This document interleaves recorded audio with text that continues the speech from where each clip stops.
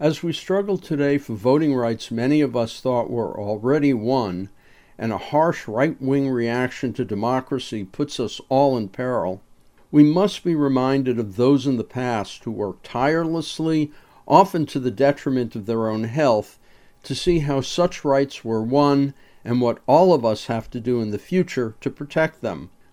One of those fighting for voting rights in the early 1960s in the South was the legendary activist Fannie Lou Hamer, whose voice comes back to us in the play Fannie, The Music and Life of Fannie Lou Hamer at TheatreWorks Lucy Stern Theater in Palo Alto through April 2nd.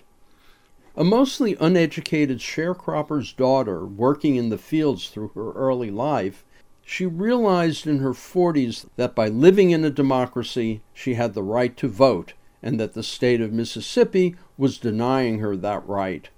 She began to put her body and soul into the voting rights movement, going from demonstration to demonstration and speaking at church after church, finally winding up at the 1964 Democratic Convention. She also suffered through bombings, beatings, jail time, and assassination attempts.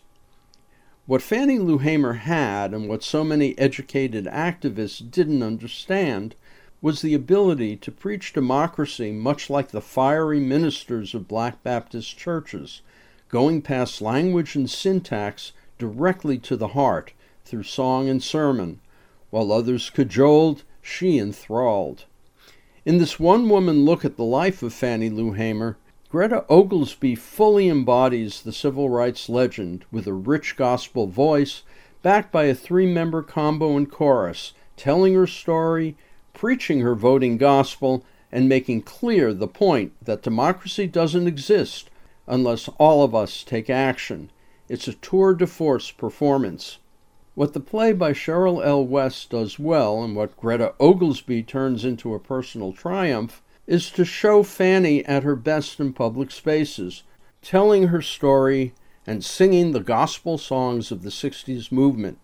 What the play doesn't do, though, is take us deep into the life of Fannie Mae herself, a story so rich and interesting that this paint-by-numbers tale of her all-too-brief period of activism can only hint at.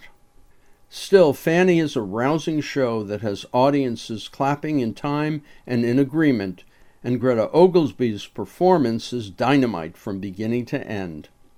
Fannie, The Music and Life of Fannie Lou Hamer by Cheryl L. Ward, directed by Tim Bond, plays at TheatreWorks Lucy Stern Theater in Palo Alto through April 2nd. For more information, you can go to theatreworks.org. I'm Richard Walensky on Bay Area Theater for KPFA.